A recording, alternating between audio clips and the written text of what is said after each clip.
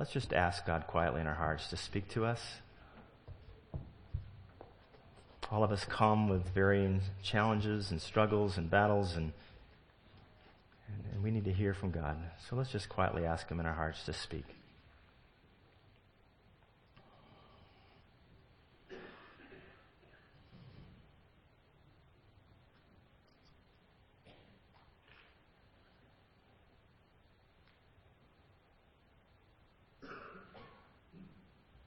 Lord, it's a mercy.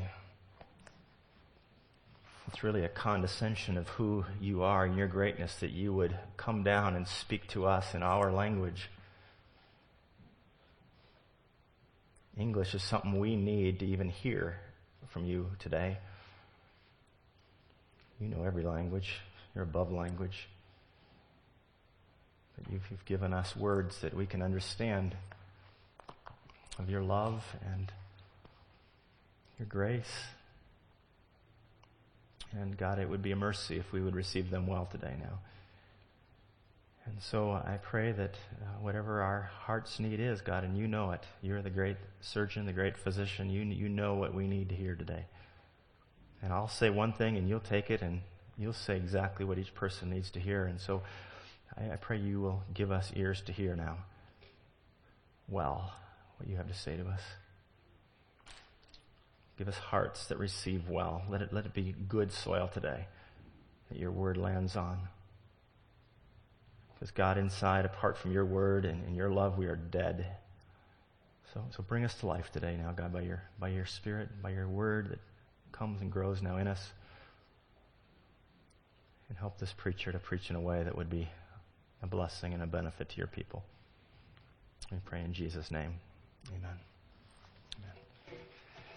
Well, good morning. Good to see you. Welcome to Risen Life. We're glad you've chosen to worship with us this morning. And we know that on a Sunday morning, prime time on the weekends, there's a lot of things you could be doing.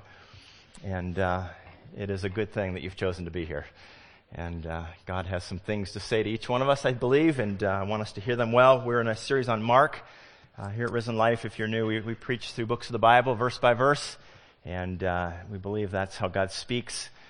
Through His Word to us. We don't teach out of other books. There are other books that are good, but they've got flaws. This one is perfect, and it's God's words to us.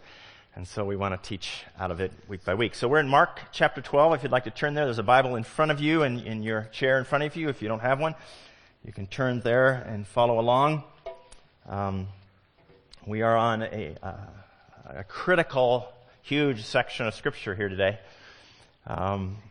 Talking about one of the big themes that the Bible gives us. You know, I like big themes. I'm not one of these guys that really is good at details and a lot of little finding cool little things in little places. I kind of like the big principles of life. Give me the big idea, summarize it, give it to me in 10 seconds, and then let me move on. I'll just live with that. That's kind of the way I am. And this is what Jesus is doing today in this text. He's dealing with the big principles of life. I tend to operate as a pastor around 4 or 5, 6 big principles. And I just work with those principles as I shepherd and guide and counsel people. One of them is there is a God, and you're not Him. And He cares about you. He loves you. And He wants to redeem your difficult, challenging situation. And He wants to turn your challenging situation into a deep love for Him and others and grow you. He cares. And then you're responsible. Sorry. First bad news of the day. You're responsible. Most of your problems are you. Yeah, for me, right? And you have the capacity by God's grace to do the things that He wants you to do to bring your life back into a place it should be. That's good news, isn't it? That's good news. Because that means we can do something about it. If all our problems are the other guy, I can't fix the other guy, I'm just stuck in my problems. But if my problem is mostly me, I can do something about that. That's good news, right? And then today, the big principle that Jesus is working at with us is this question of what am I supposed to do What should I be doing? What's God's will for me here? That's a question I get asked every week by somebody. And I give these answers that are going to be built in this text this morning. What do I do? Jesus, what do we do? What are we supposed to be about? And Jesus answers that question. So we'll look at this sermon in three parts. First of all, there's the Great Commandment. This is what we're supposed to do. Here it is. We'll look at it. And then we'll look at the foundation for the Great Commandment. What's underneath it? There's a foundation for it.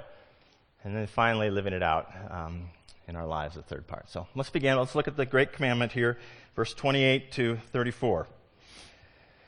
And one of the scribes came up and heard them disputing with one another, and seeing that he answered them well, asked him, which commandment is the most important of all? Okay, let's get it down here, Jesus, to the finite thing. What do you want me to do? What am I about? What's your will? And Jesus answered, here's the most important commandment. Hear, O Israel, the Lord our God, the Lord is one, and you shall love the Lord your God with all your heart, and with all your soul, and with all your mind, and with all your strength. And the second is this, you shall love your neighbor as yourself. There is no other commandment greater than these. And the scribe said to him, you are right, teacher. You have truly said that he is one. There is no one besides him. And to love him with all our heart and with all the understanding, with all our strength, and to love one's neighbor as oneself is much more than all the whole burnt offerings and sacrifices. And so Jesus lays it out. Here's his will for you today. Love the Lord, your God, with all your heart and all your soul and all your mind and all your strength. It's the Shema, Deuteronomy 6:4-5. Pious Jews would recite it twice a day, morning and night, to remind me, first of all, that there is only one God. God is one. Okay? You're not him. You never will be him. There is one God. You are his creation. And your job is to love him with all your heart and soul and mind and strength for your joy and for his glory. And the second is like it, and that is to love your neighbor as yourself, taken out of Leviticus 19:18. It is assumed there in that verse, interestingly, that you will love yourself, that you want the best for you. Right? I think that's true of us. It's a good thing. We want the best for us. We want to love ourselves well, and the best way to do that, of course, is to love God and give your life to him. That's the best way to love yourself. But you have a concern for yourself. You take care of yourself. And what we are to do then is to love others like we love ourselves. We're to take care of others. What is the best for that other person that God has brought across my path? What is God doing in their life? How do I help them be all that God made them to be? And you work and act and speak for their best. Well, that's what it is. There it is. There's the summation of God's will for you today. Love God with all your heart, and then love your neighbor as yourself. And to love in a way that is in the spirit of 1 Corinthians 13, to do it with patience and kindness and thoughtfulness, not self-absorbed. And it says at the end of that little text in 1 Corinthians 13, that section on love, to believe the best and to hope the best and to bear with one another. And so to look at each other and go, I believe in what God is doing in your heart. And I believe that God and you are going to just get through this to the side, and I'm hoping that God, right? I'm hoping for the best for you. I believe the best, I hope the best, and we get so down on people and things and circumstances and our trouble in our home. But God says, love is to hope and to believe that God's at work and doing amazing things, and come alongside what God's doing in the lives of others and join them on the good journey. And this is a good journey, and I'm thankful for a church family that is seeking God and seeking to grow in him and believing in one another that God is doing an amazing thing with us and in us. So that's the journey we're on. That's what we're called to do. Now look, I want to just make three observations about this command that I think might help us a little bit. The first one is this, is that the aim of all the law is that we would be rightly related to God and to each other. So often we think of the law as a bunch of rules that God gives us to make us miserable. I've got to follow them, and if I don't follow them, he's going to club me, and if I do, he's going to think better of me. And so we function, religion sort of functions this way. It's a bunch of rules. This is why people don't come to church. A bunch of rules, and I got to do them, and they're boring, and they're dull, and they're stupid, and I don't want anything of it. I'm going somewhere else, right? But God is saying all the law and the commandments leads to this point, that you would love God and you would love each other. That's the whole point of the law, to teach us to love God and to love each other. It leads us to relationship with Him. God loves you. He cares about you. And His commands are given to you to protect you and to help you live life to the full and to walk well with Him. Psalm 24 says this, "Who can approach me? Who can come to my holy hill? Who can dwell in my presence? He who has clean hands and a pure heart." You want to walk in fellowship with God? Walk in His principles, right? If you live in a sewer pipe of sin, nobody much is going to want to be near you. You stink, right? Go swim in a sewer and then go hug the people you love. They're going to go, is that right? And that's it. We swim in sin and we think we're going to be walking intimately with God. It doesn't happen. So God says, here's my principles. Walk with me. Walk close with me. This is how you do it. Furthermore, these commands will help you love one another. They'll help you love each other. Follow my principles. Right? Honor your father and mother. Honor those in authority. That'll help you love people. Right? Keep yourself sexually pure. Respect and protect the sexuality of others and those around you, and you'll love them well. Don't steal. Respect the property of others. We're just reciting the Ten Commandments, right? Just respect the property of others, their possessions and what they have. Don't murder. Jesus said that means angry. Don't be angry with people. Be gracious and be kind and thoughtful. Be honest. Be truthful. Don't bear false witness. Speak honestly to people. Don't covet. Don't be jealous and envious of what others possess. And if you do these things, you'll love those people well. So, there's a summation of the law and the prophets. Do these things and you'll love. So you have successful relationships with God and others. Okay. Second observation here. I love this as a pastor. This makes life really simple. Here's one command. Do it well. Love God with all your heart, soul, mind, and strength. Put Him first in your affections. Seek to walk with Him. Seek to know Him. All the law comes out of His character, who He is as a being. Know His love. Know His grace. Know His holiness. Know Him. Honor Him by giving your life to Him. Put Him first. And see Him as the being who is most beautiful, most glorious, that when you know Him, your heart will be filled. And nobody else and nothing else can do that. Only He will satisfy your heart, and seek Him first. Pursue Him more than anything else. This is what it means to love Him. And that's all you got to do. That's it. Right? That's it. There's the law. Do that. Seek Him. Love Him. Find your satisfaction in Him. Give your life to Him. Pursue Him. That's it. That's the command. Summarizes everything else. Jesus said, do that. All right? So simple, right? And so hard, right? So simple.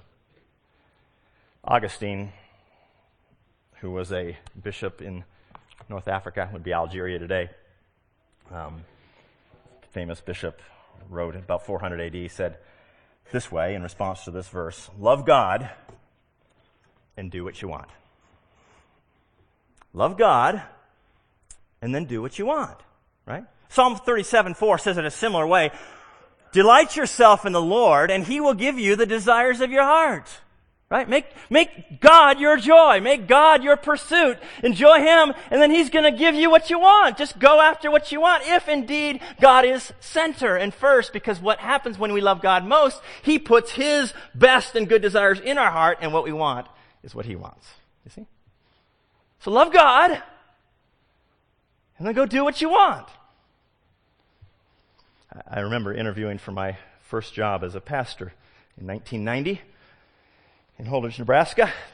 And I interviewed for this job, and I had this committee of people that were interviewing me, and I was sitting around this table, and I had been, as many of you know, an engineer, and I had never had even one day of experience as a pastor, nor one day of education to be a pastor.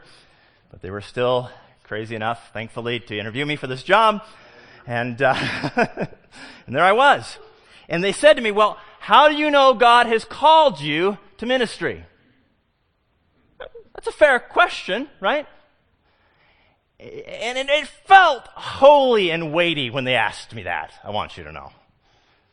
And I don't blame them for asking that, but I didn't really know the answer, except here it was. I want to come here and be a pastor. I want the job. And if you offer it to me, I'll take it. Right? Love God and do what you want. I don't think it's any more complicated than that, right?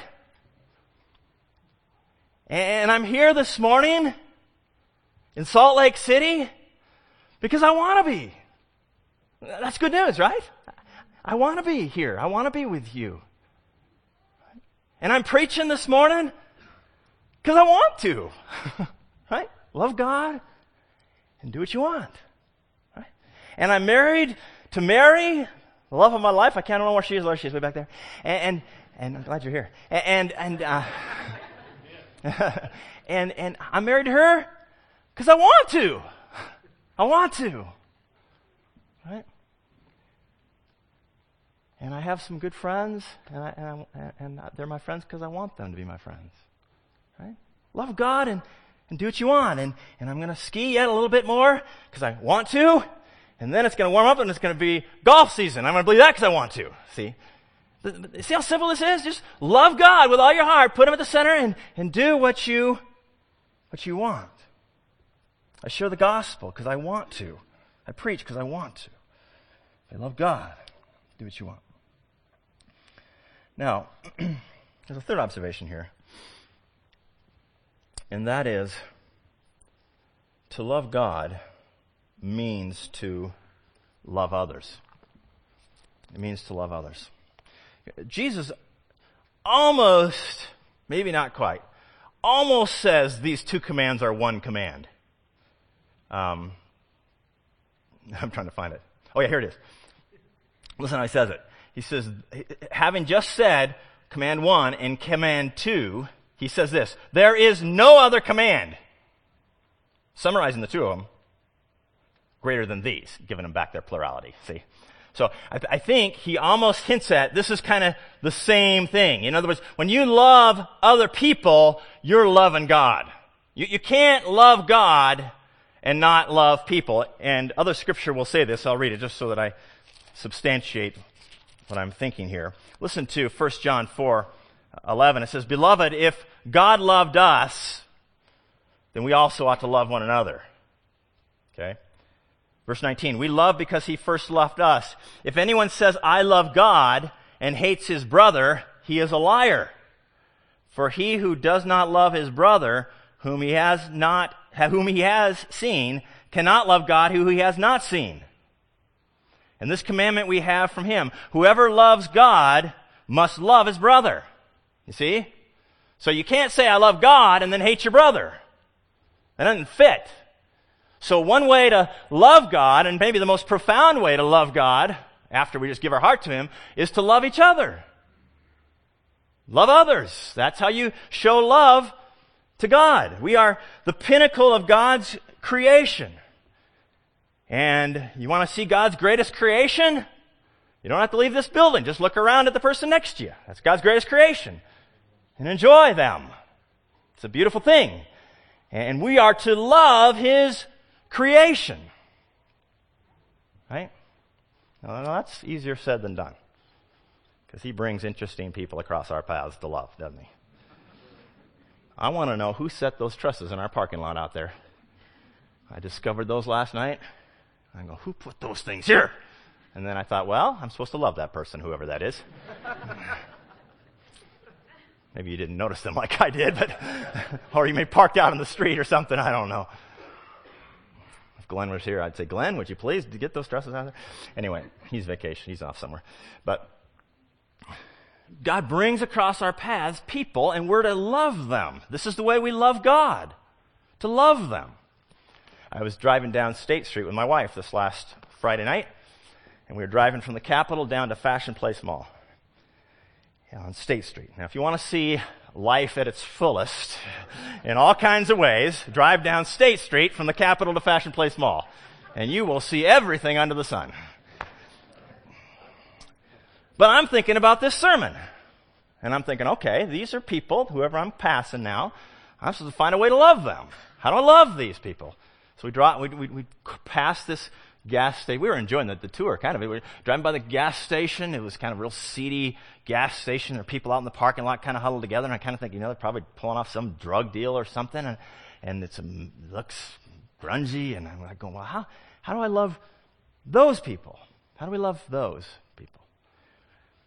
And block down the road, here's this fast cash store for people that are out of money, they need money, and you can get kind of a loan ahead for very high, exorbitant interest on the check that you think you'll be getting down the road. And there's these people lined up in there, and I go, how do we love those people that haven't controlled their spending?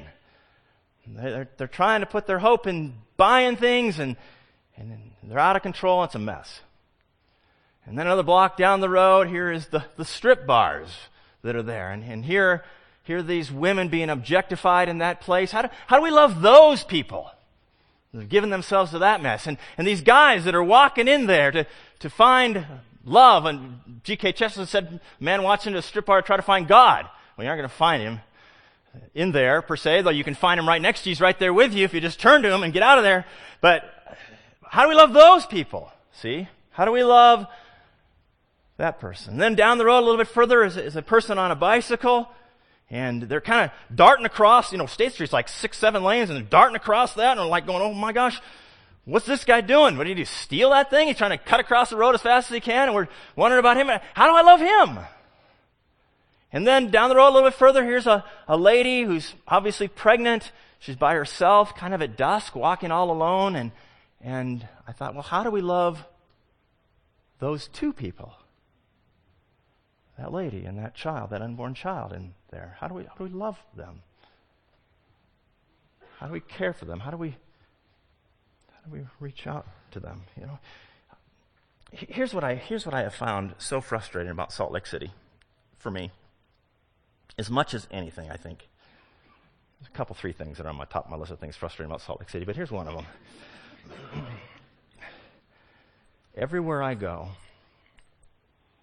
almost everybody is anonymous.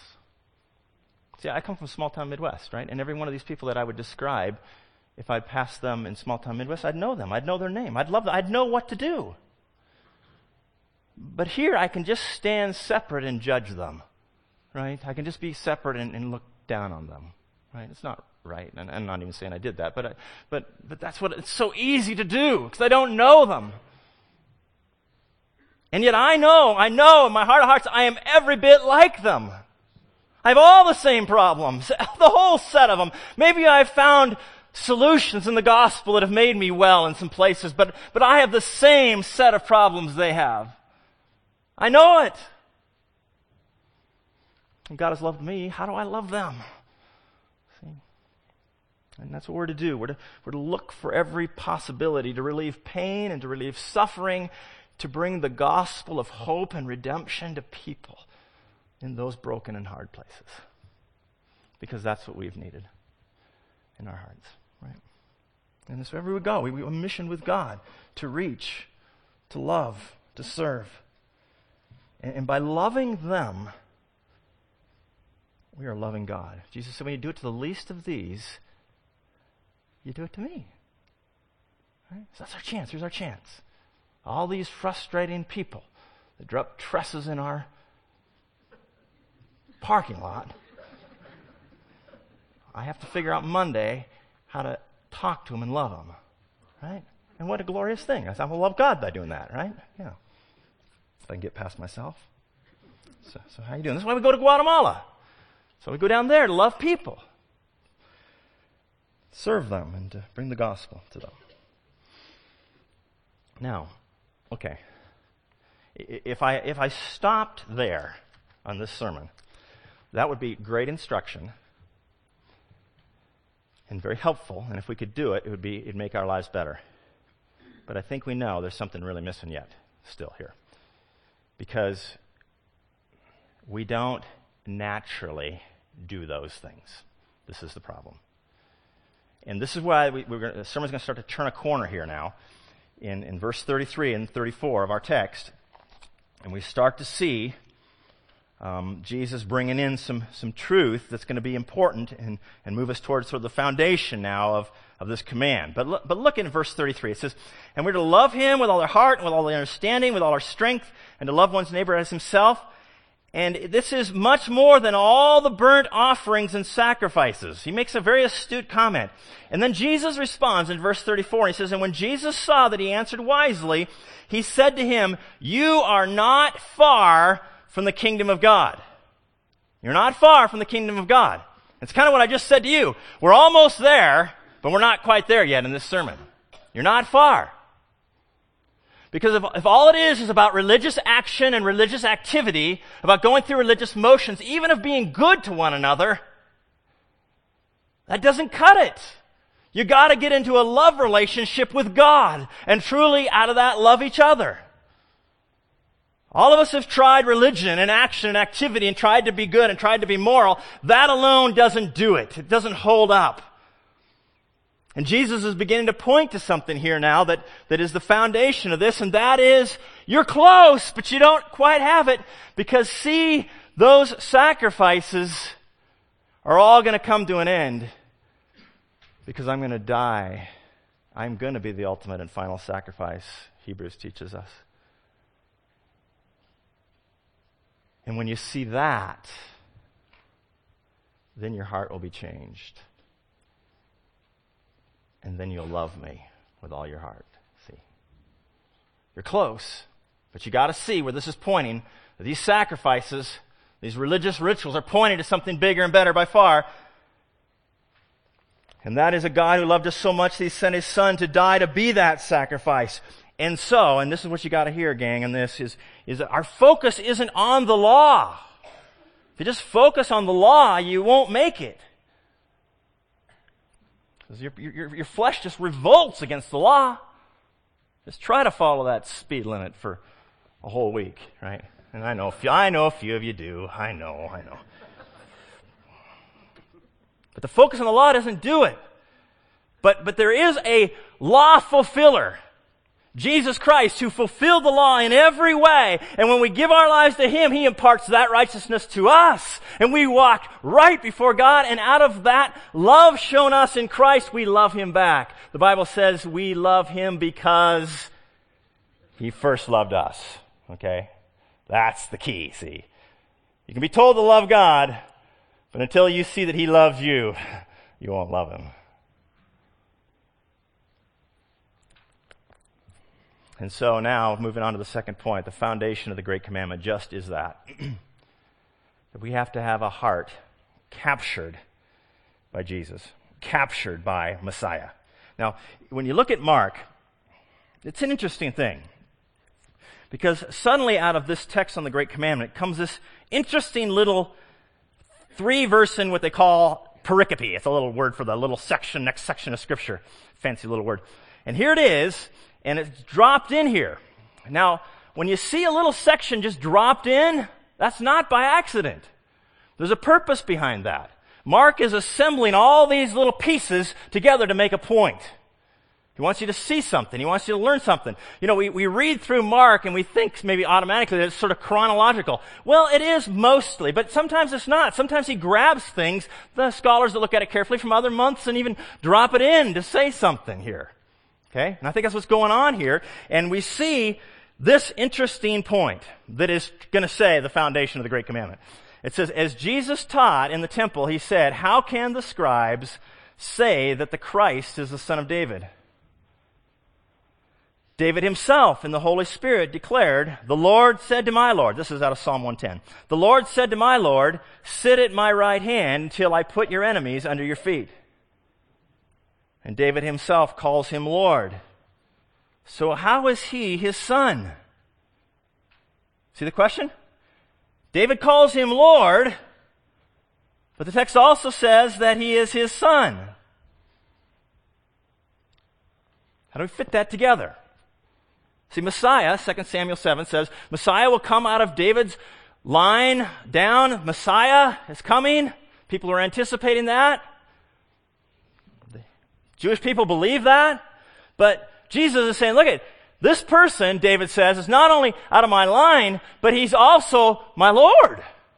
How does that work? My son and my Lord. See? And what he's trying to do with these people, I think, that's why Mark puts it in here, is say that the key to loving God is to see Messiah for all he is. That's the key. You want to love God? You got to know Messiah. And you got to know him for all he is.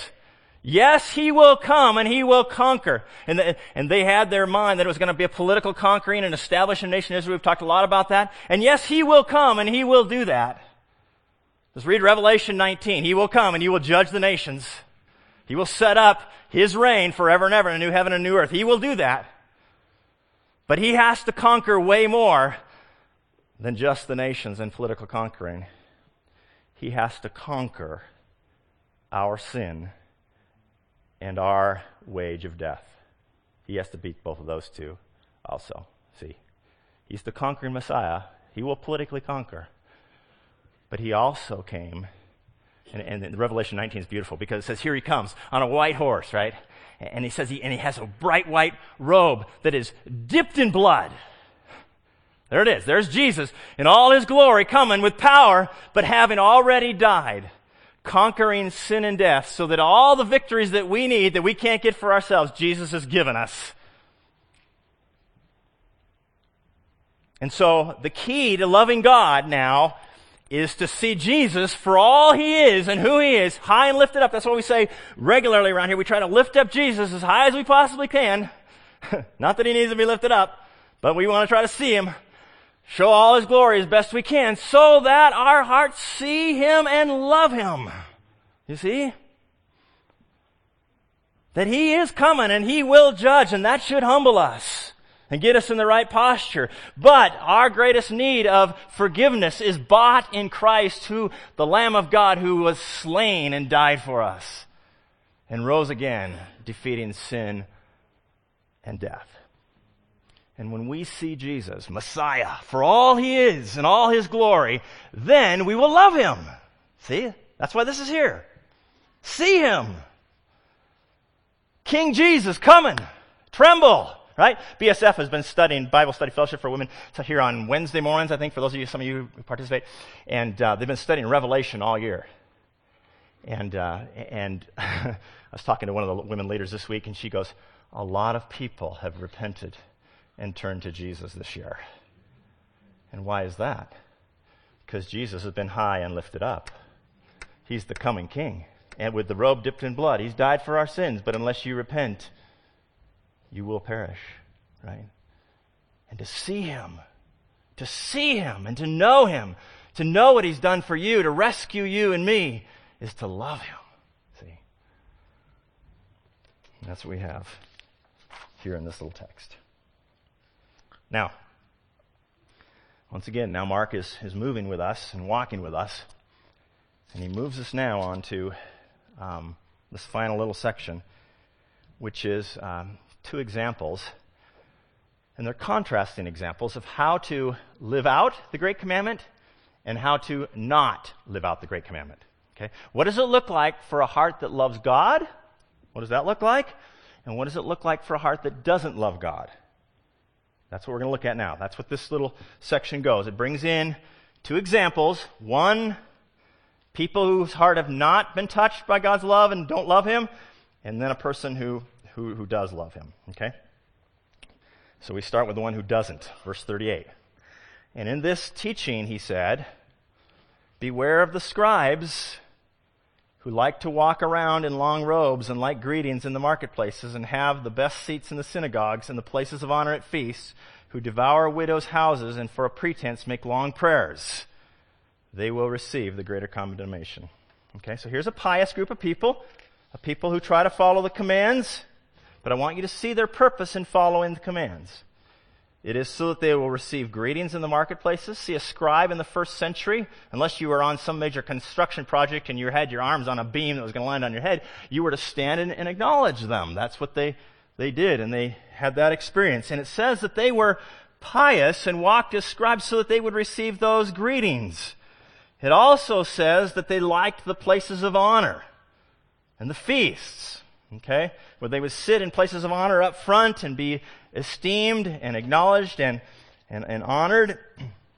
So I want you to see that their focus was on the externals and on their behavior so that they would receive love, acceptance, and praise of men. You see this? Now look at it. I want you to hear this. This is important. They were being good and they were being godly to win love and acceptance. Okay? And we got to hear this. We will never, ever, ever be more loved by God and more accepted by God because of the way we behave. That is against the gospel. We are loved by Him and we are accepted by Him by grace alone. Just because He loves us. In fact, His best love for us is when we are in our darkest, deepest, grossest sin. That's when His love is most meaningful. Because He still loves us. And it hasn't even changed. Okay? You gotta get that. But here's these guys. They're trying to act religious so that they can win it. Love and acceptance. That's what they're after. And it leads them to this really dark, horrible place. When our primary focus is on trying to be good so that we win the praise of men, we are in a desperate place. And we all have this problem, right? I used to, early on in my preaching life, when I'd preach on Sunday and preach in a way that felt bad to me, I would go home and lay on my bed and just moan in pain. See, this is the problem. This is the same problem these guys had. But if I preached well, I would feel good about myself, see? Now, I've grown up. Thankful to say I don't do that any longer. However, I will have 25 conversations with you after this service today with 25 different ones of you probably or so, right? And 24 of those 25 will go really well. And I'll say encouraging, helpful things, I think, to most of you. But there will be inevitably somebody in this room today that's going to hear something really stupid come out of Kevin's mouth. I hope it's not you. But somebody's going to get it, and it's going to be dumb. Because every Sunday this happens to me, and guess what I do? Right? I've said 24 kind, helpful things, and one stupid thing, and what am I going to think about this afternoon? That one stupid thing that I said to one of you. Please forgive me. I'm sorry. Every Sunday it's one of you. But you know what that does to the human heart when you live that way? When you live by performance, when you live by your acceptance and love being based on your performance, it rips your heart apart. It leaves you empty. And these guys were that. They were a sham. They were empty on the inside. They didn't know God's love, and therefore they didn't love God. And it says, out of that they preyed on widows in their houses, right? And who knows what that looks like. Some gruesome, gross, ugly, nasty thing. But that's what will happen. If your heart is not in love with God because of His love for you, it eventually will bubble to the surface and come out of you in predatory ways that you won't believe you had the capacity to do. That's the problem with not having a heart of love toward God. That's why we find ourselves in angry places and addictions and depressed, anxious places, because we haven't gotten in touch with God's love for us that's changed us. That's got to be our pursuit, to know His love. And I went and had a physical this past week, and the doctor tells me I'm going to live to 100. My blood pressure's low, my cholesterol's low, and I'm in fine shape, the doctor said. And that was nice to hear. But that's not my problem. Right? My problem is my heart. Doctor, how's my heart? Well, he can't answer that. I mean, my spiritual heart, right? That's what I got to work on. And that gets well when I know the love of God. Okay. Now, in a good example. And here's this poor widow.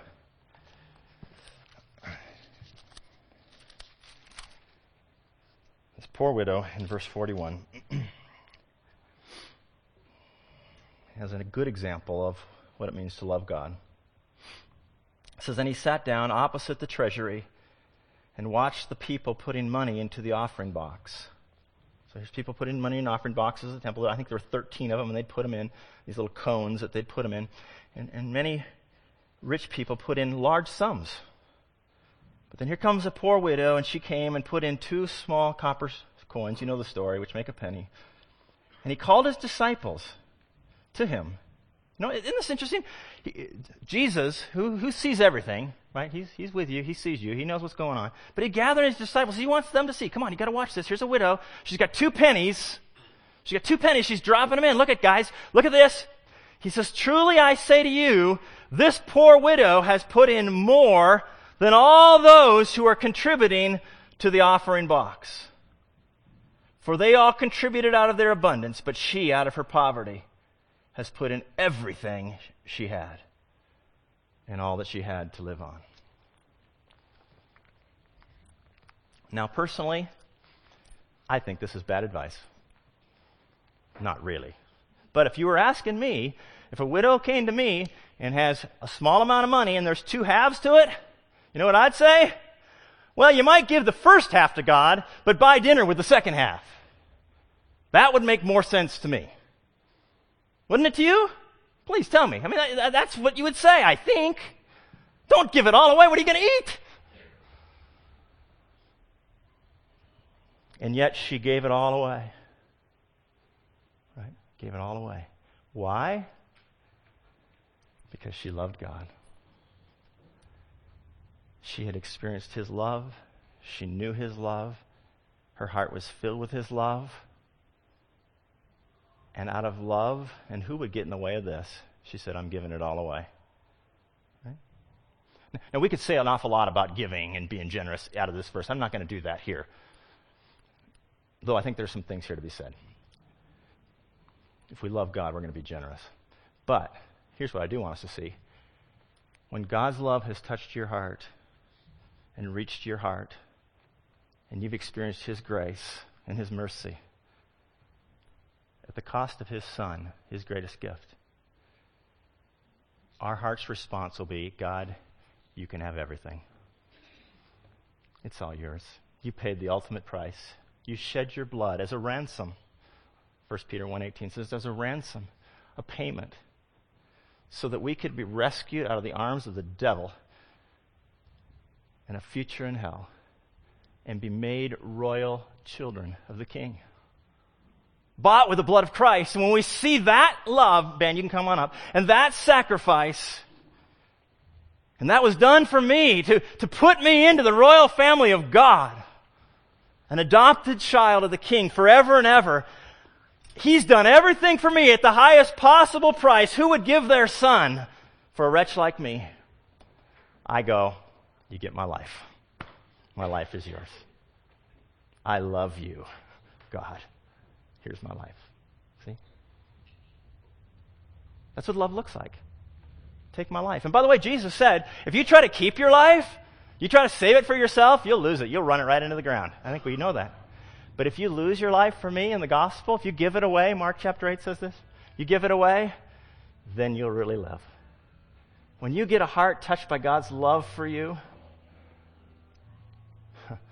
it makes you in love with Him and says, here I am. I was in the kitchen this week. I'll close with this. And last night on Saturdays, I just study all day and prepare all day for my sermon. And my wife, she's around all day. She usually works, but on Saturdays she's home. And it's just a delight for me to just see her working about various things. And I looked at her, and there she was. She was cooking dinner, and I'm working away. And I thought, man, this woman has loved me for 35 years. Well, she knows my flaws. She's a little bit like God. She knows everything about me. And she still loves me. I love that woman. I love that woman, right? And even a far greater way, that's the way God is with us. That He has looked at us. He knows everything about us, all our thoughts, all our mind. And He loved us and washed us clean, made us acceptable to Him, gives us His righteousness and gives us grace and an eternity with Him in His amazing kingdom. I love that God. Let's pray. Father, thank You for all You've shown us in this text. Thank You for the great love that You've poured out on us. Oh God, We love you. Open our eyes to see. Sometimes we just don't see. God, sometimes we miss it. Sometimes the world just clouds us. Satan tries to take it away. Open our eyes to see your love. Having seen it, God, we say, I am yours. I give everything I have for my joy. And we pray in Jesus' name. Amen.